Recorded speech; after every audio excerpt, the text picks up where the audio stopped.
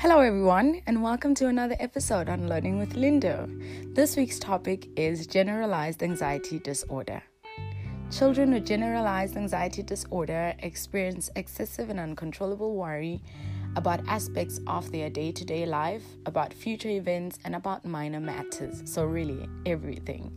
This can include worry about the health and safety of themselves and their family, their academic or extracurricular performance, their friendships and what others think of them, their future as an adult, so thinking of their career path they'd like to choose, or the partner they'd like to be with. It can also be worry about their parents' marital satisfaction, or their family stability, money matters, things that are also going on in the world, such as the environment, crime, the government, and even such things as the pandemic we're currently going through.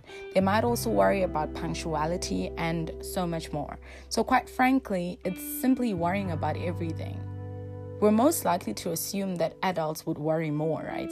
They would worry about so many things based on the responsibilities that they have, such as work, relationships, money, friendships, and every other worry attached to what we call adulting. But children worry too. It might sometimes come across as something that can be easily brushed off because, hey, you're just a kid. What could you worry that much about? These are some of the things that you will hear adults saying to children. The reality, though, is that anxiety and worry can affect children. Do we agree on that? Okay, agreed. Great. Now we can move right along. Children may be struggling with generalized anxiety disorder if they are worrying more than their peers. They are worrying more days than not, and if they find it difficult to stop worrying. In addition, children with generalized anxiety disorder often demonstrate physical symptoms when anxious, such as fatigue, restlessness, trouble concentrating, irritability, muscle tension, and sleep difficulties. Although all children sometimes experience worry about a range of events and activities, for those with generalized anxiety disorder, this worry is excessive. 1, it is ongoing. 2, it is uncontrollable. 3 and 4, it is physically draining and significantly negatively impacts the quality of life of both the child and the family. If you're a parent or a guardian, a caregiver, or you spend sufficient time around children, then these are the signs of generalized anxiety disorders to look out for in children. We have 4 categories. The first one that we're going to look at are the thought symptoms. These are some of the thoughts or the questions that a child might often ask or think about, such as, what if I fail my test tomorrow? What if there's a storm and the house gets destroyed? What if everyone thought my story was stupid during story time in class? What if climate change keeps getting worse? What if my mom develops cancer? What if I don't get into university? What if someone breaks into our house while we're not here? You may also have children who worry compulsively about where their next meal will come from, or they worry about their own safety and well-being. There are also physical symptoms of generalized anxiety disorder. These can be seen when a child is fidgety, constantly amped up, and unable to sit still. This might also be labeled as hyperactivity. They might be irritable. They might constantly be tired. They might have muscle pains that are in the neck and the shoulders. They might also have a lot of headaches and a lot of stomach aches. There are also behavior symptoms, which are things that you should look out for, which could be a pointer of generalized anxiety disorder, which are tantrums, snapping at others, difficulty paying attention or concentrating, difficulty falling asleep or staying asleep, or disturbed or interrupted sleep, excessive studying or excessive preparation for something, reassurance seeking, so children that constantly need to be reassured that things are going to be okay, or this is what we're going to be doing. Also, excessive or unreasonable list making, where they constantly want to have things in order. procrastinating or avoidance of certain tasks, and also refusal to go to school.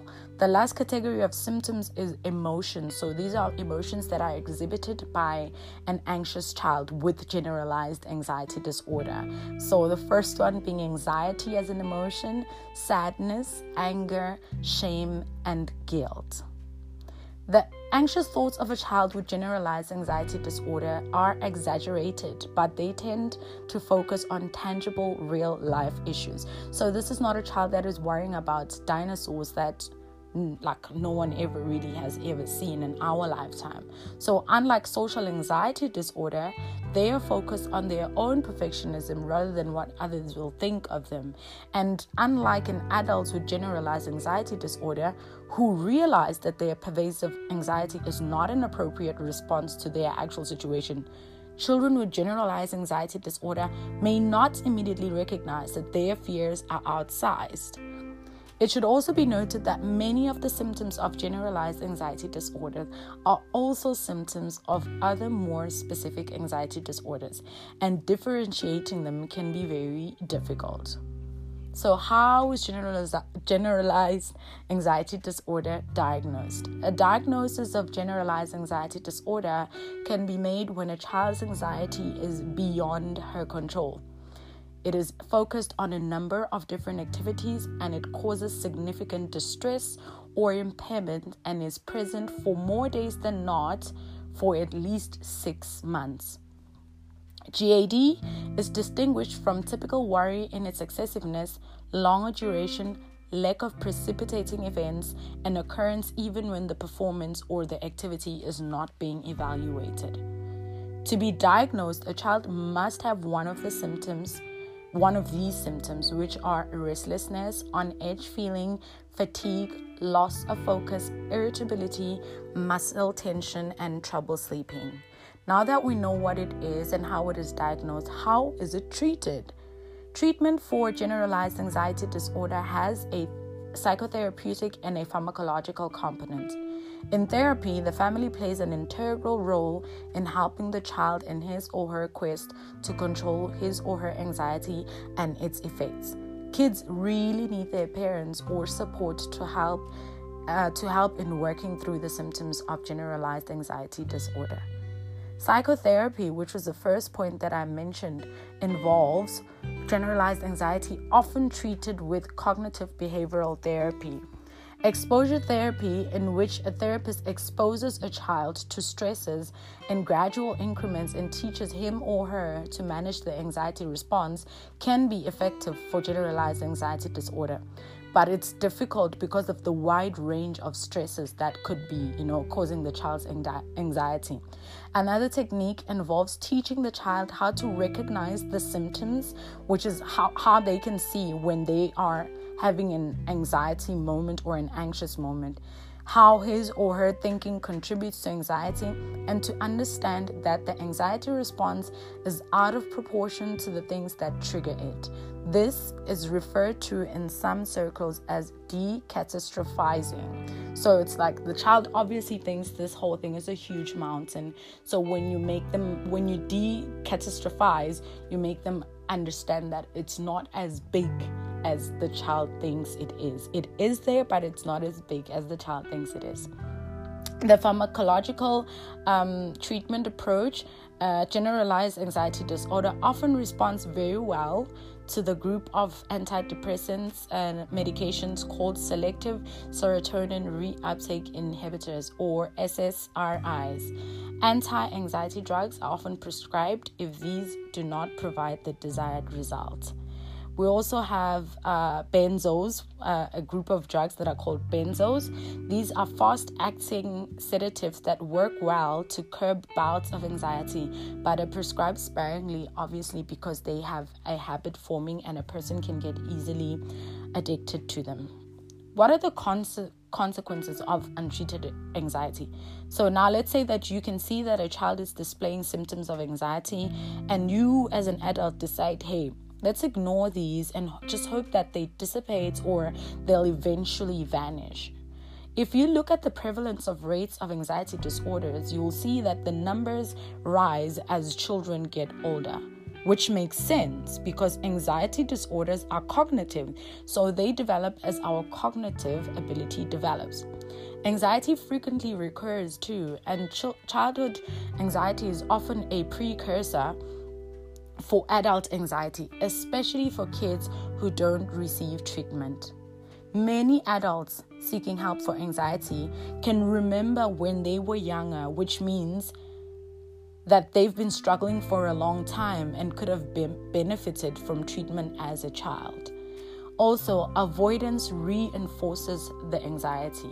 Kids with untreated anxiety also begin to develop poor coping skills. A common example is avoidance. People who are very anxious will try to contain it by avoiding the thing that makes them anxious. It's a short-term solution which can work, but unfortunately that solution of avoidance reinforces their anxiety instead of acclimating them to it. Also, anxiety leads to depression. People living with anxiety for extended periods of time are also more likely to be diagnosed with depression. It is uncommon to meet patients who come seeking treatment for depression or depressive symptoms, and it turns out that they've actually been dealing with lifelong anxiety as well. In cases like this, people need treatment for anxiety and for depression. Fortunately, anxiety can be treated. Anxiety responds very well to cognitive behavior therapy, which is CBT, and there are medications that work. Getting help makes a big difference. Treatment doesn't need to be lifelong, although the effects of the treatment will be positive and lifelong. Dr. Goldstein suggests a few things, 10 to be exact, but a few things that you can do as a parent or caregiver or a guardian or an adult who knows or who knows a child who might be suffering from anxiety. So the first thing you can do as a parent or an adult is to try and model healthy ways of handling anxiety. Like I said in one of my previous episodes, that children are impressionable. They do more of what we do than more of what we say. There are multiple ways that you can help kids handle anxiety by letting them see how you cope with anxiety yourself, because kids are perceptive. They're going to take it in if you keep complaining. So if they hear you on the phone complaining to this friend about that, complaining to your sibling about that, they can see that you can't handle the stress or anxiety. And this doesn't mean that you should pretend that you don't have stress or anxiety, but let kids hear you. Let kids hear you expressing how you feel, and also see you managing and tolerating it calmly, and also feel good about getting through it. The second point, think things through with your child. Sometimes it helps to talk through what would happen if a child's fear came through. How would they handle it? A child who's anxious about separating from their parents might worry about what will happen if someone didn't come to pick her up. So you can talk about that as a scenario. So ask the child, if your mom doesn't come at the end of the day, what do you think you would do? And then the child may answer, well, I would tell my teacher or someone in the office that my mom's not here. And what do you think they would do? Well, the child can then answer, they would call my mom, or they would come and wait with me. For some kids, having a plan can reduce the uncertainty in a healthy and effective way. The third thing you can do as a parent is to encourage your child to tolerate their anxiety. It can't go away, it's there. Let your child know that you appreciate the work it takes to tolerate their anxiety in order for them to do what needs to be done. It's really encouraging him or her to engage in life and let the anxiety take its natural curve. This curve is called the habituation curve. It will drop over time as your child continues to have contact with the stressor. It might not drop to zero. It might not drop as quickly as the child wants it to, or as quickly as you as the parent wanted to, but that's how we get over fears. Number 4, do not reinforce the child's fears. What you don't want to be doing or saying with your tone of voice or your body language is, maybe this is something you should be afraid of. Let's say a child has had a negative experience with a dog. Next time she's around a dog, you might be anxious about how she'll respond. And you as a parent might intentionally send the child a message that they should be afraid or that they should be worried. Sometimes the child's probably gotten over that experience, or they've had other exposures to other dogs that didn't frighten them as much as another dog did, and now they can calmly react to this dog. So you as the parent might project based on what an experience that you saw the child dealing with. Number 5, respect your child's feelings. Respect their feelings, but do not empower their feelings. It's important to understand that validation doesn't always mean agreement. So if a child is afraid to go to the doctor, you don't want to belittle their fear and also say things like, what are you scared of? It's just a simple doctor, Oh, it's only a shot or a small shot, or it's just a needle. What's the problem? You also don't want to amplify their fears. You don't want to amplify their anxiety and say, oh, I know, I don't understand. It's going to be very difficult. You want to listen and be empathetic as a parent. You want to help her understand that what she's anxious about is okay, and to encourage her to feel that she can face this fear. Because the message you want to send as a parent is, I know you're scared and that's okay. I'm here and I'm going to help you get through this. The 6th point, don't ask leading questions. I know a lot of parents are very guilty of this one. They will ask a child like, you're afraid of the dog, right? When the child isn't even afraid of the dog. So you encourage your child to talk about their feelings, but try not to ask them leading questions. So instead of asking them, are you anxious about tomorrow's big test? You could ask them something like, how are you feeling about tomorrow's test? Or instead of asking them, are you worried about going to Tabo's party?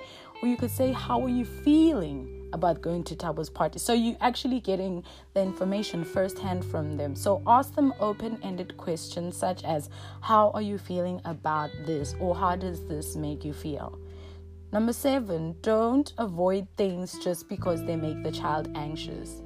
Don't avoid things just because they make the child anxious. Helping children avoid the things they're afraid of will make them feel better in the short term for them, but it reinforces their anxiety over the long run. If a child in an uncomfortable situation gets upset and starts to cry, not to be manipulative, but just because that's how she feels, and her parents just whisk her out of there and remove the big thing that she's afraid of, she's learned that coping mechanism, which means that cycle is potentially going to perpetually repeat itself. So try to get yourself out of situations and try to deal with things as they happen. Number 8, be expressive and have expressive, positive, but realistic expectations. So you can't promise your child that their fears are unrealistic. You can't promise them that they won't fail a test. You can't promise them that they're going to have fun ice skating or that another child won't laugh at them. Those are not things that you can guarantee, but you can express confidence that they're going to be okay and that they'll be able to manage these things, and that as he or she faces their fears, the anxiety level will drop over time. So this is encouraging, but it also encourages the child to try and face what they are feeling or seeing. And you're also not going to ask a child to handle something that is much bigger than them if it's obvious that they can't handle it. Number 9, try to keep the anticipatory period short. When we're afraid of something, the hardest time is really the time before we do it.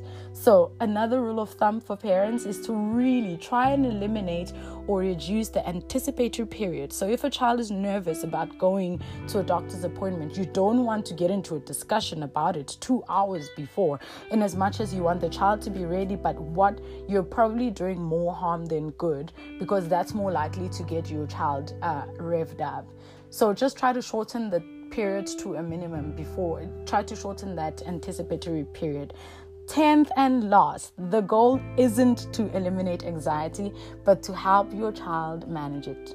None of us wants to see an unhappy child, but the best way to help kids overcome anxiety isn't to try and remove the stresses that trigger it.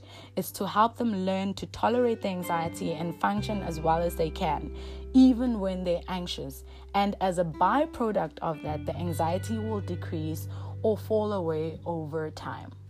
Thank you for listening to this episode, and I hope it has helped you to realize your need to be self-aware and to be understanding of other people's daily struggles with anxiety.